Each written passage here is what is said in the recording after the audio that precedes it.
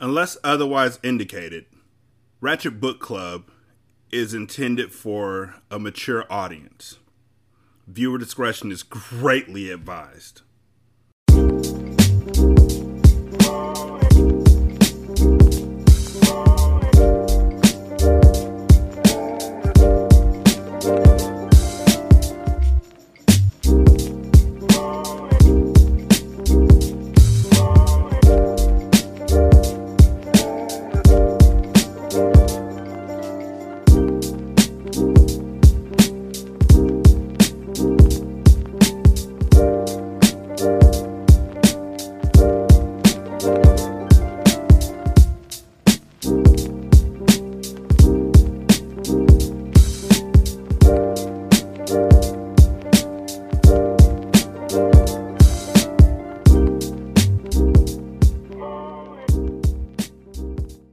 Welcome to Ratchet Book Club, where we read hood classics and good classics. I'm Derek.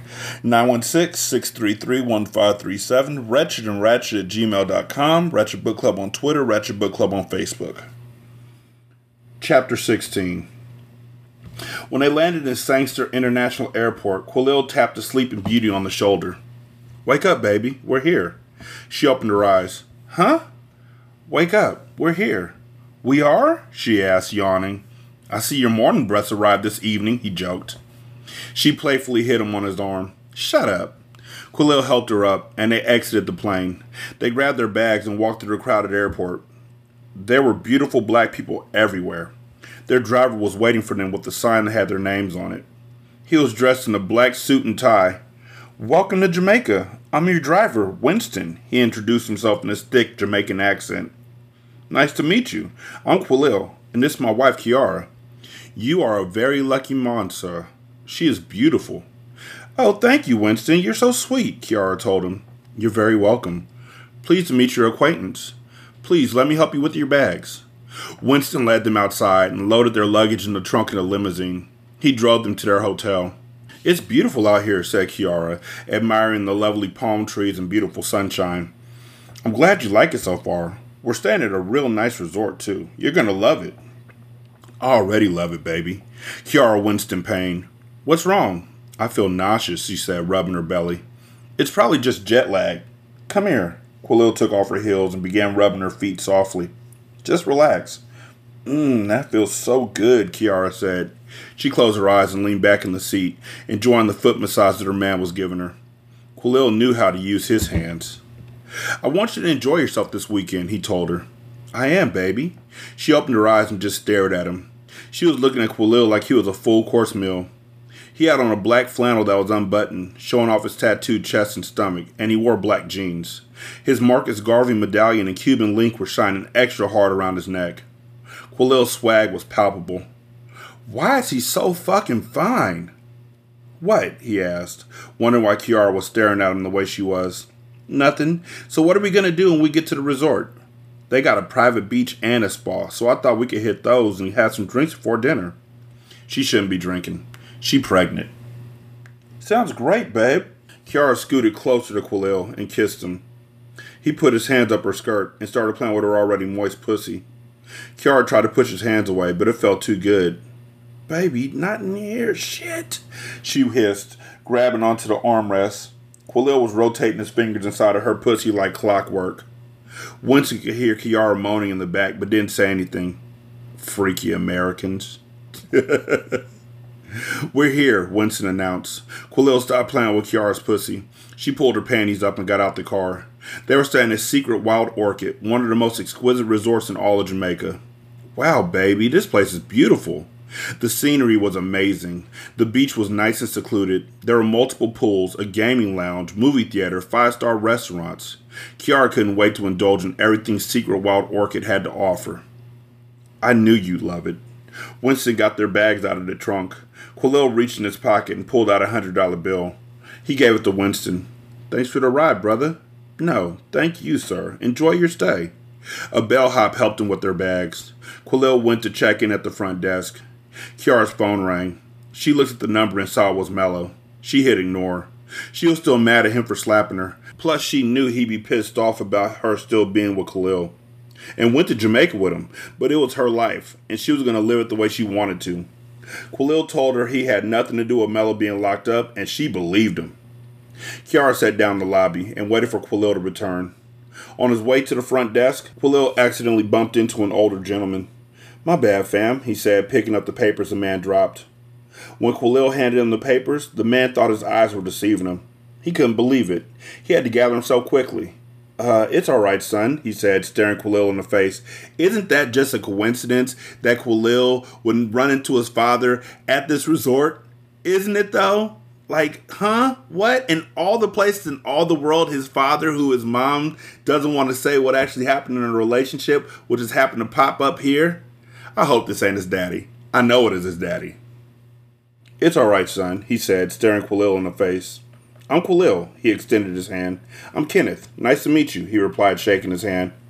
"My middle name is Kenneth. Go figure," Quilil told him. "Strong name," the gentleman said. Quilil noticed he didn't have an accent. "Where are you from, Kenneth, if you don't mind me asking?" "Baltimore." "You?" "New York. I just picked up on you not having a Caribbean accent, so I figured you were probably from the States," Quilil said.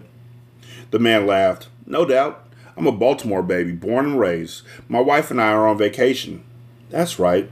Be-more a real-ass city. I like the way the youth turned up when them cops killed Freddie Gray a few years back." "Me too. Baltimore cops been crooked for decades. It's really nothing new."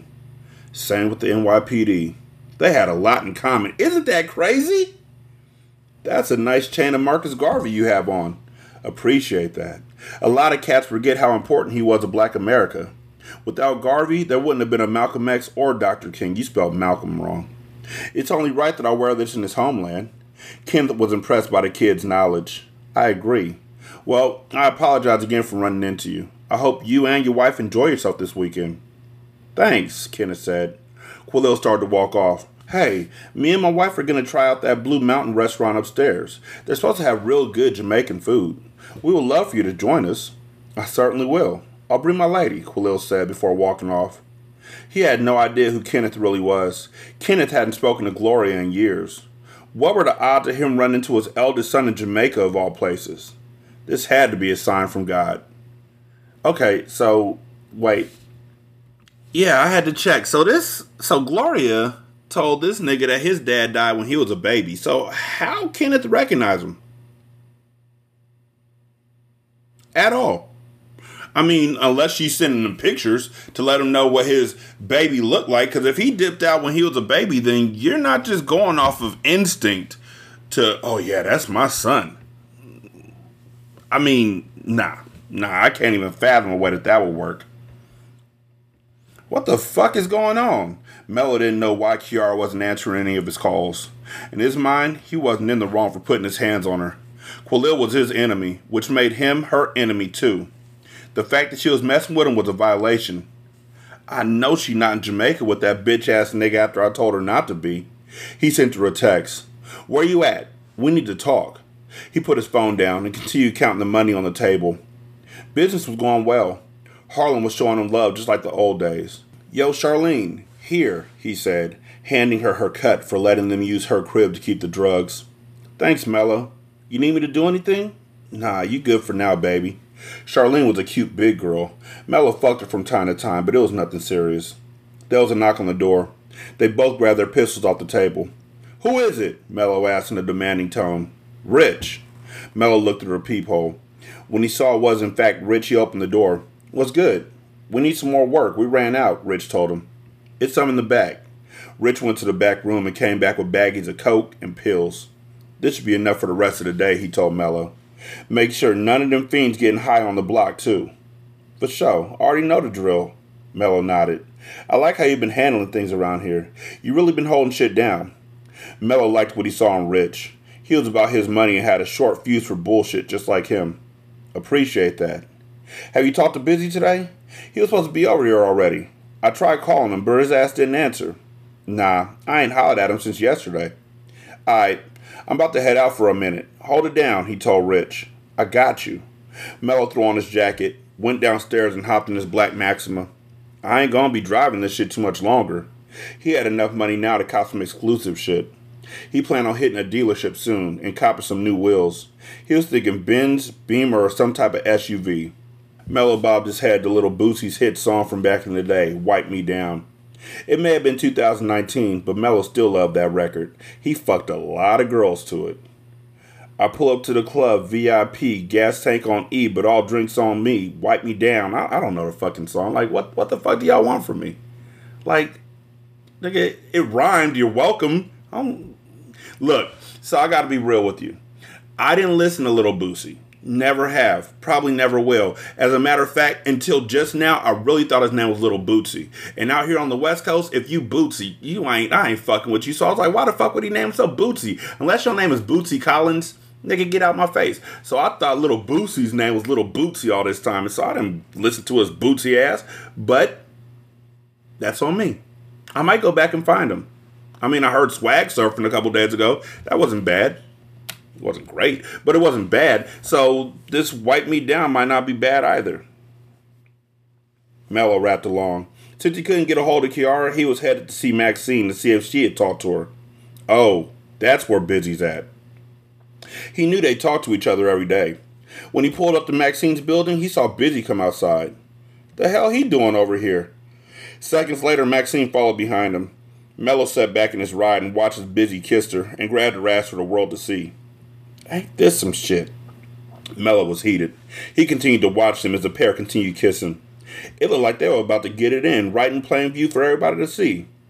Mello laughed on the inside. If he'll fuck my bitch behind my back, ain't no telling what kind of grimy shit he's capable of. Nigga, you literally left her for his sister. Priorities, nigga. Like, you said that she was too much for you and Kim was just what you needed, so you got Kim and you got Charlene, if necessary. But, leave Maxine alone. Let her be happy. Mello, however, wasn't about to let this slide. His pride wouldn't let him. Busy eventually got in his car and left. I'll deal with his ass later. Mello's phone rang, interrupting his train of thought. It was G's. Yo, he answered. What's good, son? Where you at with it? Just making some runs. What's the deal? I'm in your city, fam. Oh, word? What you doing out here? AK invited me out to Supreme tonight, so I'm going to slide through there and see what's good with that. Mello immediately grew suspicious. AK? When you talked to him, Mello asked. He hit me a few days after you came to see me. I ain't hollered at him or Khalil in a minute, so it was a surprise, but he just asked me to fall through and chill with him and his people this weekend at the club. Mello knew something wasn't right about this. Did you tell him I was out? Nah, you asked me to keep that on the low, and that's what I did. Your name never came up in the conversation. Mello started to think, why would AK call G's just out of the blue and invite him to their club right after he copped some bricks from him? Somebody must have seen me at G's spot and told Khalil or AK. Now he's going to try and press G's for some info about me. Mello thought some more. Alexis. He remembered Alexis calling his name when he was walking through the crowd at G's after hour spot. He knew she messed around with AK and figured she probably told him that she had seen him. Don't roll up there tonight, he told G's. Huh? Don't go to Supreme. Why not? You walking into a setup, G. Trust me, I know. What you talking about? AK invited you to the club so we can press you about if you know anything about me being out of prison, and if I was down there to cop work. If you say no, they probably gonna kill you. What? Hell nah. Real shit. How you know that? And why would AK care that you out anyway? I thought y'all were cool. Because him and Khalil are the reason I went to prison in the first place. Huh? Mello wrote down everything to G's about how they set him up to take the fall for 2 murders he didn't commit so they could take over his drug empire. That's some foul shit, homie, G said. And to make matters worse, I just found out my little sister's dating this nigga Khalil. Damn, son, that's fucking nuts. Tell me about it. AK told me Khalil wasn't going to be at Supreme this weekend because he was going out of town with his girl. That girl's your sister? Yeah, fam. Fucked up shit, ain't it? I told Key to dump dude because shit's about to get real, but I don't think she even listened. She still went to Jamaica with the nigga, even though I told her he was the reason I went inside. You can't tell bitches shit when the dick's involved, Mello said, annoyed. Okay. That's true. I'm saying okay because, I thought niggas, as horrible as we are towards women, I thought that y'all at least respected your moms and your sisters and your wives. Like, Rappers back in the day used to be like, the only women I respect is my mother and my sister. Disrespect, I'll break your neck. Everybody else say somebody's mother or sister. But, damn, you calling your own sister a bitch. That's crazy. That's true. I didn't know Q and AK was grimy like that, though. I remember them little niggas working up under you back in the day. I never knew they were the reason you got sent upstate. I never told nobody, but I'm out now and them niggas about to feel me in a real way, Mello stated. What you got in mind, Jeez asked him. He figured if he could help Mello get rid of Quilil and AK, Mello could take over Harlem, which meant he would cop more bricks with him, ultimately putting more money in his pocket. It was a win-win for both parties. Some gangster shit, Mello said. He was ready to exact his revenge once and for all. Chapter 17. AK sat in the office staring at the pile of cocaine on the desk. Oh, AK is about to die. There was a club full of people he was supposed to be entertaining, but instead he was playing with the devil's dandruff instead. I've never heard that phrase before. The devil's dandruff. He bent his head down and buried his nose in it like Al Pacino in Scarface. You spelled Pacino wrong. Quilil didn't allow drugs inside the club, but he wasn't there, so AK could snort all the white sand he wanted to. There was a knock at the door. AK quickly put the cocaine in a bag and stuffed it in one of the drawers. He wiped off his hands and nose and went to answer it. "Who is it?" he asked. "Red." He opened it. "What up?"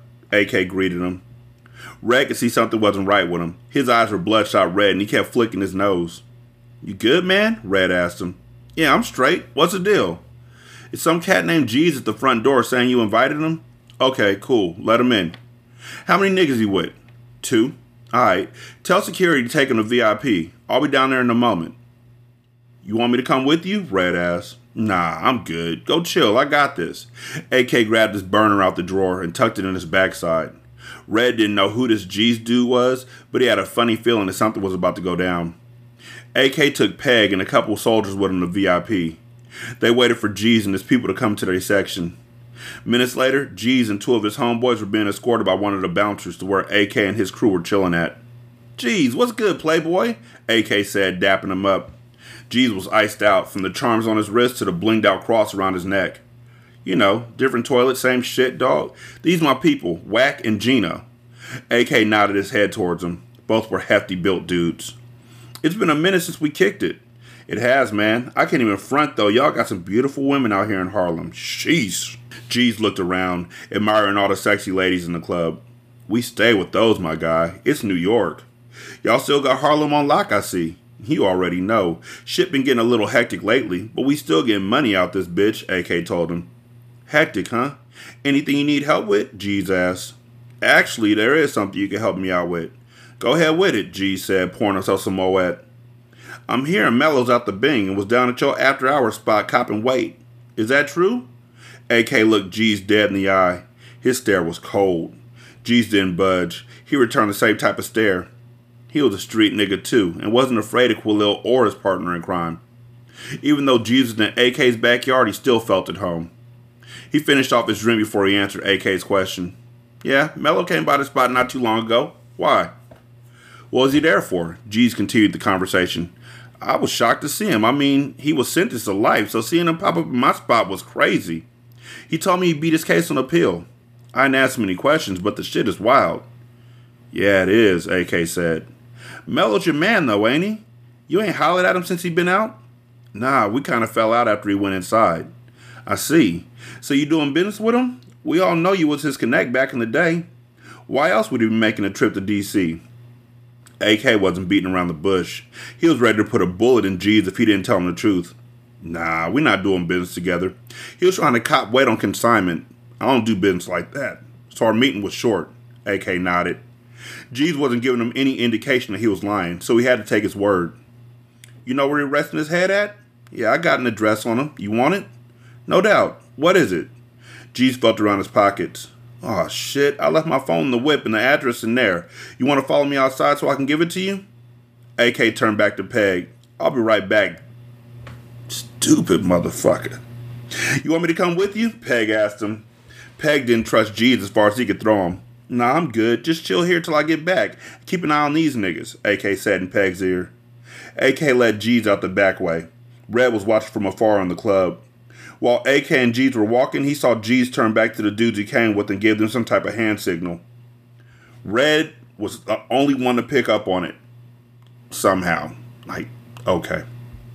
Red noticed Wack get on his phone after Jeez gave him that signal. Something ain't right. Red tried to hurry after him, but the crowd of people dancing in front of him held him up a bit. Where this nigga at? Mello asked impatiently. He was sitting in his car in the parking lot, waiting for Jeez to come out with the AK. His pistol sat on his lap. He taking too long. He was supposed to be out here already, Busy said. Mello looked over at him. You got somewhere to be? Nah. Alright then, chill, Mello told him. How you telling me to chill and you just asked where these niggas at? Busy shot back. He was supposed to be meeting up with Maxine and wanted to get this over with as soon as possible.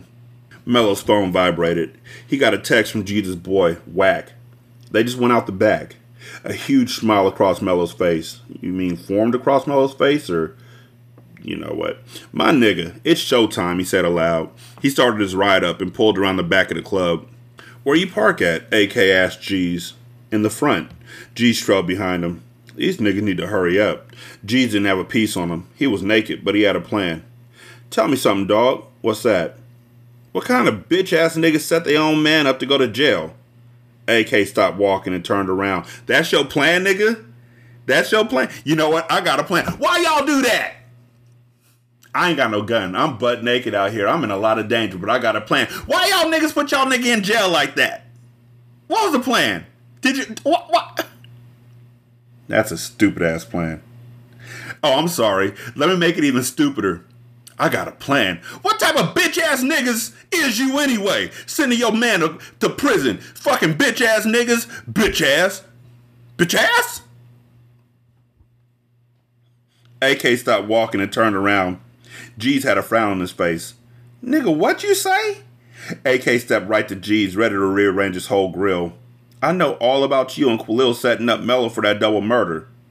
Y'all niggas gonna pay for that, starting with you. Nigga, you ain't got no weapon.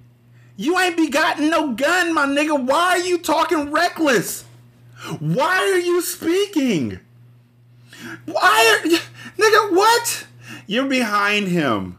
Like, if you want to do something, if you want to get your revenge, if you got a plan, this ain't it. Your plan is something like, kick one of his feet into the other and so he trips and stumbles a little bit and then be like, my bad, and just keep walking. That should be your whole ass plan. But you're butt naked behind the building with no homies, wondering where Mello and Busy are. So what you should do is shut the fuck up and just walk. But nope, y'all bitch ass niggas. You bitch ass nigga.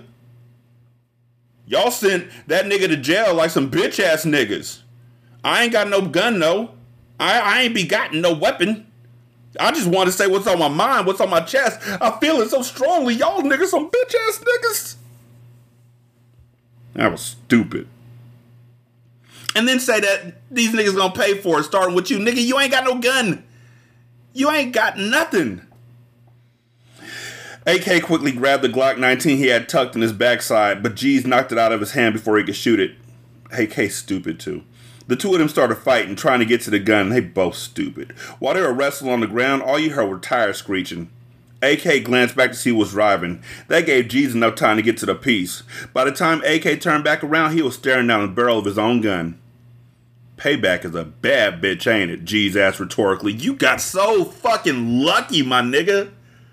Like, these are like the niggas who throw a Hail Mary at the end of bunk-ass Madden 23 and be like, yeah, man, I meant to do that shit. No, the fuck you didn't. I'm calling y'all niggas G's from here on out.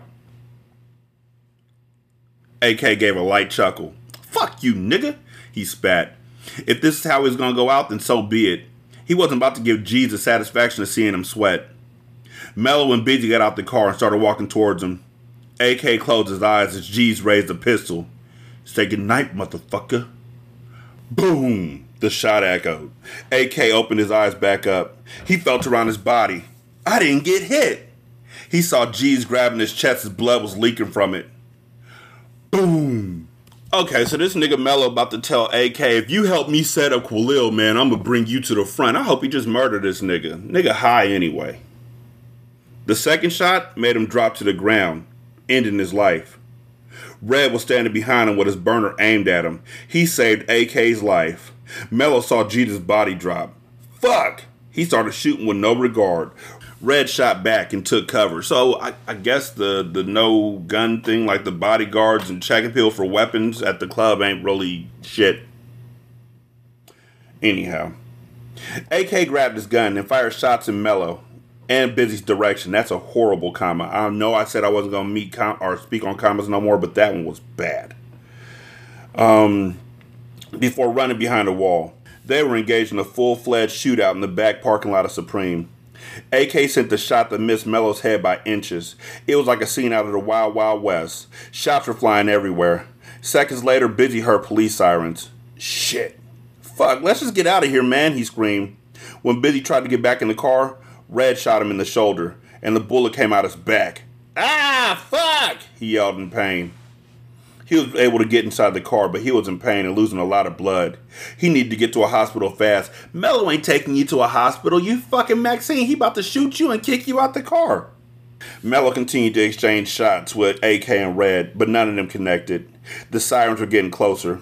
Mello knew the cops were closing in on him. He emptied his magazine, but to no avail. AK was still alive. Mello would have to get him another time. He hopped back in his car. Ooh, you lucky his magazine empty. Otherwise, you'd be dead. Red's last shot shattered the glass on Mello's side view mirror. Busy was holding his shoulder in the front seat. Mello looked over at him, not feeling an ounce of pity. Let's get you to the hospital, fam, he said with a smirk. He drove off as fast as he could. Once the police crashed the scene, everyone ran out the club frantically. Red got out of sight. AK tried to run behind him, but the cops swarmed in on him as he tried to get away. Drop your weapon and get on the goddamn ground now, a cop yelled at him. He was surrounded by 12. AK knew he was in a no-win situation. Fuck. He put his gun down and laid on the ground. He had no choice but to surrender. Qualil and Kiara were having a blast in Jamaica. They took advantage of everything the resort had to offer. Nigga, y'all only there for 3 days. Like, come on. They hit the spa, walked on the beach, made love on the beach, took a dip in the pool, made love in the pool, ate some food, made love in the restaurant, got kicked out the restaurant, asked to get back in the restaurant, bribed some officials, got kidnapped, fought their way back, ran into that nigga Carter, young Carter, walked through Jamaica from inn to inn, talked to the niggas from Belly, talked to Lennox because he murdered for fun. You know, went to a concert, saw Sean Paul, met DMX, shit was crazy. You got 3 days, nigga. You know what I can do in 3 days? Not much.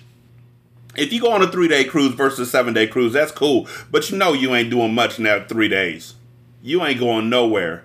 If you're in California and you go on a 3-day cruise, here's where you go to. I'm deadly serious. This is not a joke. If you're in California and you get on a Carnival cruise, a 3-day Carnival cruise going out of Long Beach, here's where you go. Your first stop when you leave Long Beach is fucking San Diego.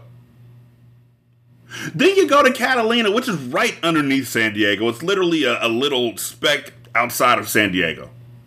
Then you go down to La Ensenada, I think, where it's hella poor people. Like, it's sad as fuck. And they're all asking you for money. And you feel horrible. And they send you to a fucking geyser called La Bufadora that doesn't even fucking work. And then you go back home. That's 3 days. Tell me you did everything you could at this fucking resort in 3 days. Suck my ass, man. They did a little shopping at a few of the luxury stores at the hotel. Once night hit, they joined Kenneth and his wife Melissa for dinner at Blue Mountain. Wait, you telling me that you took advantage of everything the resort had to offer day one? Like, in the hours before you went to meet Kenneth and his wife, y'all did everything. Y'all made love on the beach and walked and went shopping, and that's all they got is the beach and the pool and shopping? Okay. Qualil, this is my lovely wife Melissa. Baby, this Qualil, Kenneth introduced him. Melissa immediately saw the resemblance of her husband in Qualil. He was just as handsome as Kenneth was at that age. Even though they went on to have 3 beautiful children of their own, Melissa still hated the fact that Gloria was able to give Kenneth a child before she did.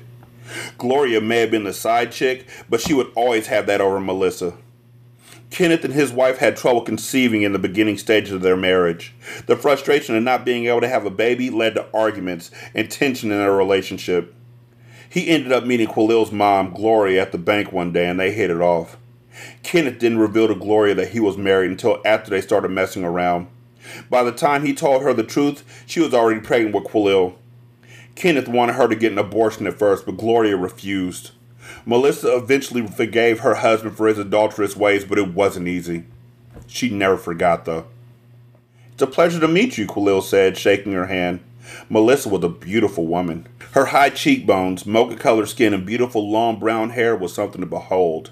She was toned and in shape. Melissa was 50 years old, but didn't look a day over 35. Why is there a fucking quotation mark there? "Same here," she said. "This is my beautiful wife, Kiara," Quillil introduced her. "Nice to meet you, miss," Kenneth said, shaking her hand. "You have amazing eyes," Melissa complimented her. "Thank you. It's a pleasure to meet you both." They all sat down. A waiter brought them menus. It didn't take them long to order. While they waited for their food, Kiara excused herself to the ladies' room. "I'll go with you, dear. I need to freshen up myself," Melissa said. As soon as they were out of ear's reach, Quillil looked at Kenneth. "Man, how you pull that?" he asked, referring to how stunning his wife was. "I got game, player. I got game," he joked. "That's right. I seen it all, son. I came from nothing. My mom worked hard to keep food and a roof over my head.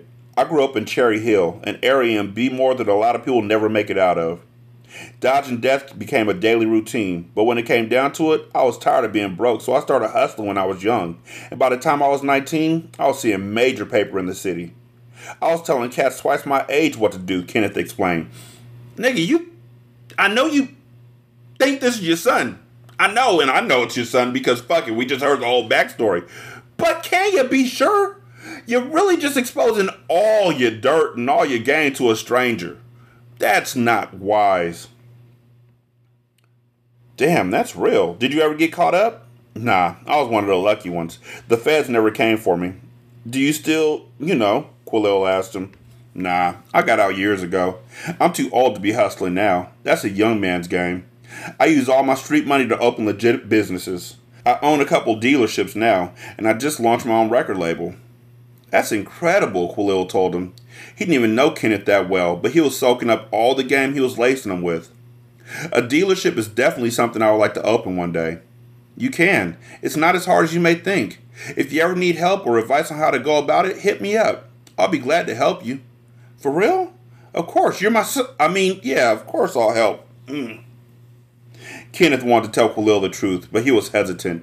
He knew Gloria told him he was dead, but Quillil deserved to know the truth. "Quillil, it's something I have to tell you." "What is it?" "Look, We're back!" Kiara said, unknowingly interrupting Kenneth from revealing himself as Quillil's biological father. Both Kiara and Melissa sat down, and their food was brought by their waiter shortly after. Everything looked delicious. Quillil ordered jerk chicken, red beans, and rice and vegetables. He tried ginger beer for the first time and loved it. Kiara scarfed down her Jamaican-style grilled chicken like it was nothing. Once everyone was done with their food, Kenneth figured this was the best time to come clean. "Quillil, I haven't been forthright with you since we ran into each other earlier. Today. Like, a few hours ago." Quillil looked at Melissa and noticed she looked a little uneasy. "Melissa, you alright?" he genuinely asked her. "I'm fine, baby," Melissa said, giving the floor back to her husband. Kenneth went on. I don't really know how to say this." "Say what?" Quillil inquired. He didn't know what Kenneth was trying to say. "That I'm your..." Quillil's phone rang, cutting Kenneth off once again. It was Red calling. Quillil picked up. "What's the deal? You need to get back to the city ASAP. Shit is all bad right now, bro," Red said adamantly. "What you talking about? What happened?" "There was a shootout tonight at the club." "What? By who?" "That nigga G's and some other cats he was with." "What other cats?" "Some big dude with long dreads and a teardrop tat on his face with a light-skinned, fake-ass busy-bone-looking nigga," Red described.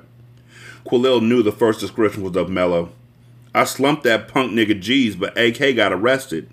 "How the fuck all this shit happened in one night?" "I don't know, but the police said they shutting the club down until further notice." "Shutting down the club?" Quillil asked in disbelief. "Yeah, bro. You need to get back here as soon as you can, like for real." "I'm about to hop on the next plane back. I'm gonna hit you when I touch down." "Alright." Quillil hung up. His whole demeanor changed. "Something wrong, baby?" Kiara asked. We gotta leave. That's fine. I'm kind of tired anyway. No, not leave this restaurant. We gotta leave Jamaica. Now. What? Why? She asked. Is everything alright, Quilil? Kenneth chimed in. He could see Quilil was upset about something. Yeah, just some important business I gotta take care of back home. Thanks for inviting us out, though. We had a really good time. Quilil got up. So did Kiara. It was nice meeting you, Melissa, Quilil said. You too. I hope everything goes well with whatever you have to take care of. Me too. If you need anything, don't hesitate to call me, Kenneth told him. I appreciate that. You didn't give the nigga your number. Quilil grabbed Kiara by the hand and went to their room.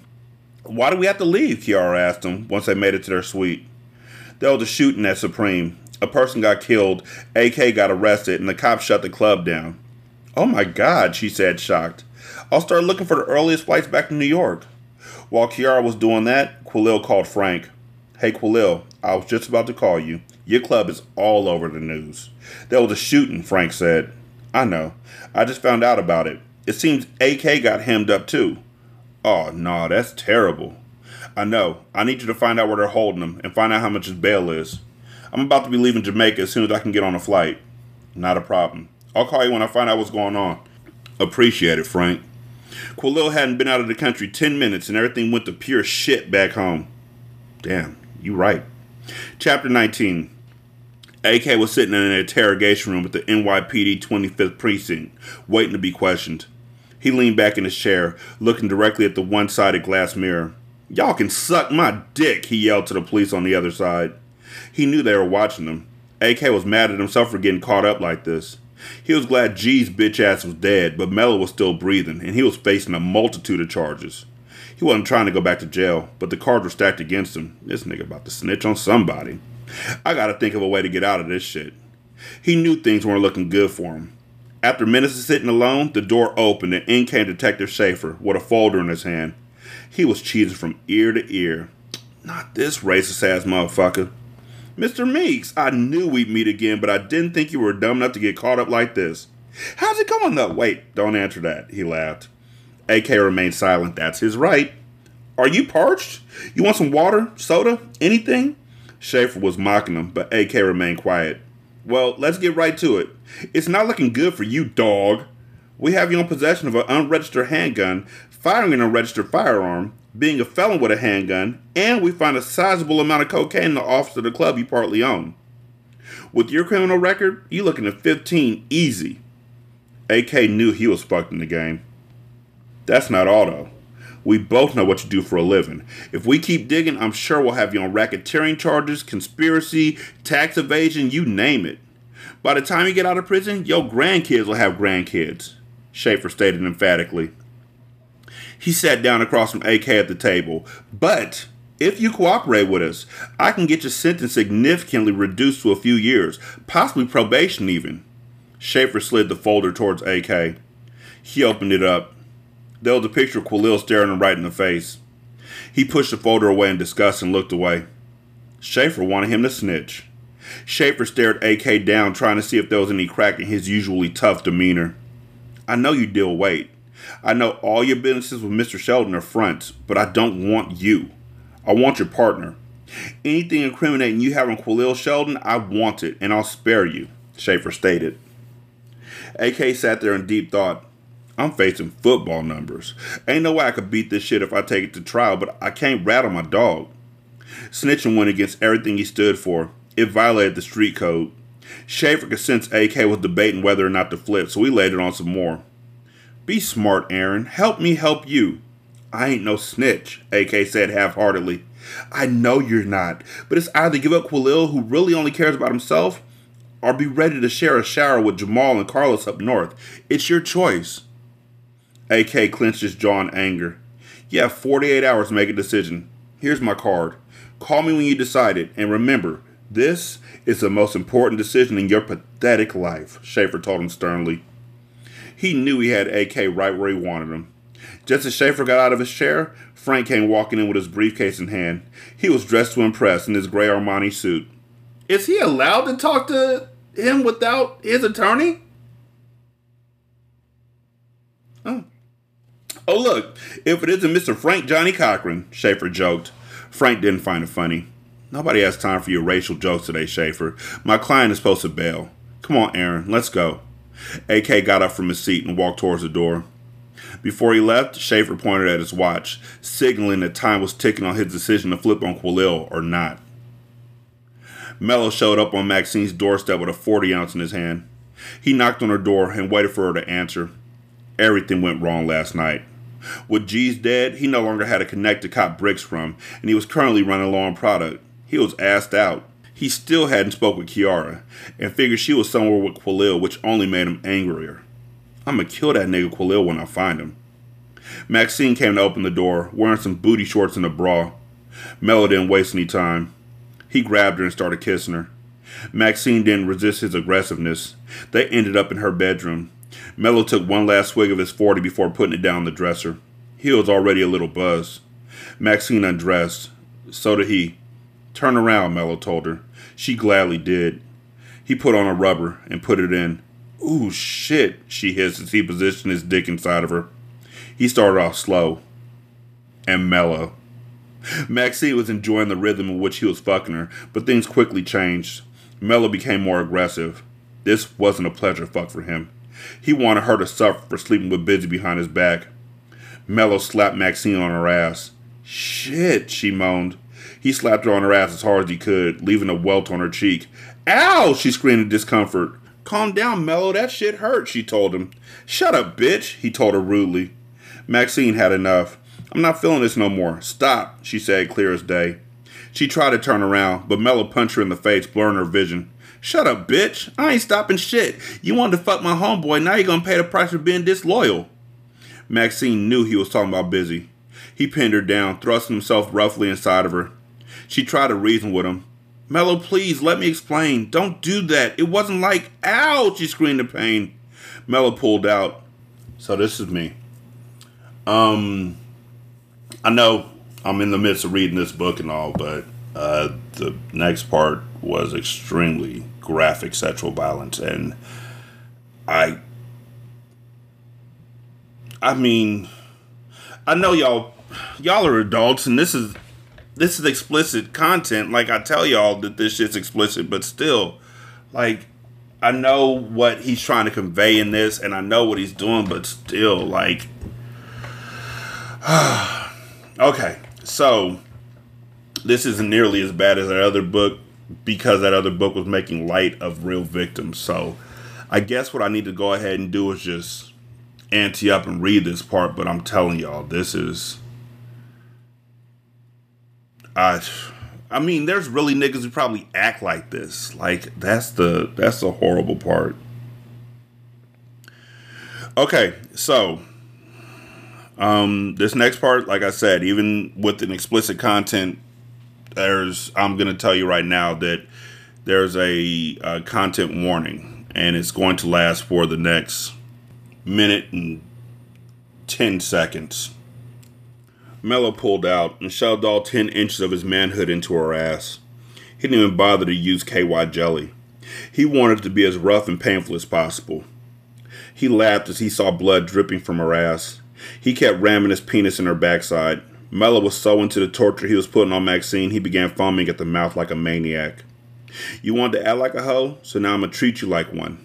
Blood began to trickle down her legs as she begged him to stop. Her cries fell on deaf ears. She had never even done anal before, and it showed by all the blood. Mello ripped her completely. Mello, please stop, she cried. She was at his mercy. He laughed at her helplessness as he rammed his dick further inside her asshole, causing more blood to appear. Maxine prayed it would be over. That's all she could do. When he was done, he looked at her in pure disgust.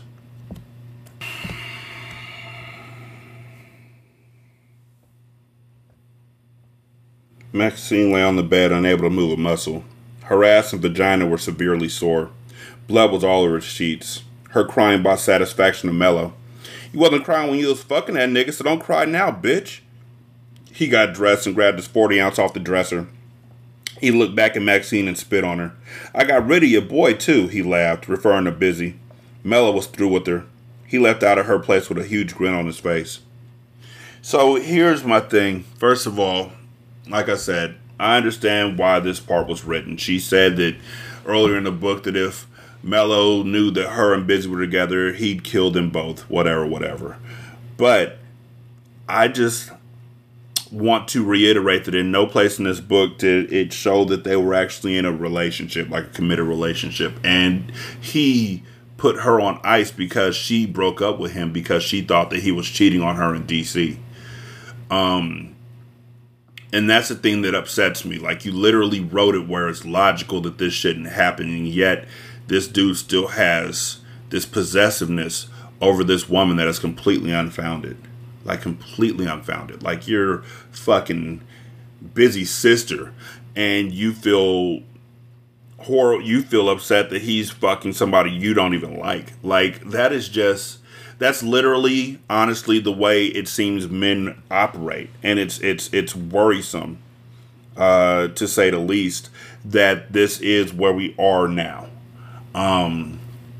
That we believe that we have ownership over people, that we have license to hurt women because they don't live up to the standards that we're not living up to either. And I know that this is the book. I know that this is the urban fiction. And I know that there's people out there who will lap this up, but there's also people out there who will read this and they will think that this is okay. They will think that this is what it is. Like, you may not be the biggest author on the block, but my nigga, you're still an author. Your words still carry some sort of power and weight. I don't like this.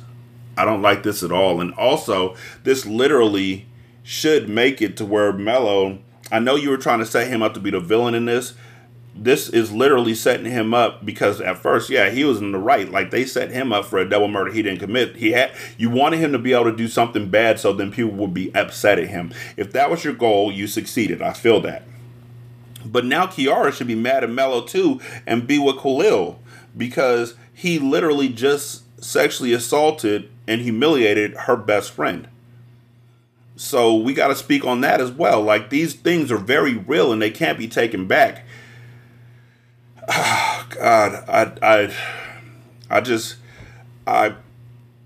as a child of abuse, I just really can't stand this shit. And I can't stand when women are used as a pawn or as a torture device in a book. And it seems like in nearly every single urban fiction novel that I've read thus far, a woman is used as a punching bag or a device of torture. The worst one was The Cartel, by far. Like, that was awful and it was unnecessary. But there's books that I stopped reading because of the same thing. Horson was just as bad. And so now we're here with this. And I'm hoping that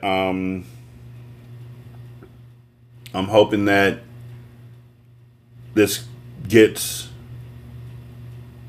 I don't know. There's no real walking back from this.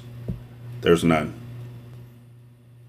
I will say though, that in light of what was just read, the National Sexual Assault Hotline is available 24 hours a day.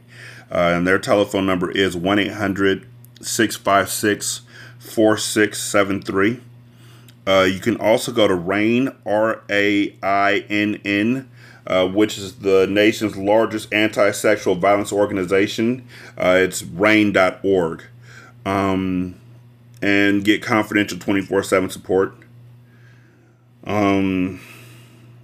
Or you can call RAINN at 1-800, again, 656-4673. 800-656-HOPE. Just because I read it doesn't mean I have to like it. It's a part of the book. But the way that I'm set up, that shit made me sick. Real talk. And, oh, man, there's probably people out there who just read that and it was no thing. That's wild. Like, there's people who probably read that and it was just like a sentence to them. And y'all better than me, I guess. 916-633-1537. Wretched and Ratchet at gmail.com. Ratchet Book Club on Twitter. Ratchet Book Club on Facebook. Leave review on Spotify, Leave a review on Podchaser. Leave a review on Apple Podcasts. You can also leave a review on the Good Pods app and on Amazon Music. You can donate to the show at patreon.com/singlesimulcast. $1 a month will get you a ton of bonus content. You can also donate at buymeacoffee.com/sscast or on the Good Pods app. You can leave a tip in the tip jar. Thank you so much for listening. I greatly appreciate it. Y'all be good. I'm gonna holler at you later. Peace.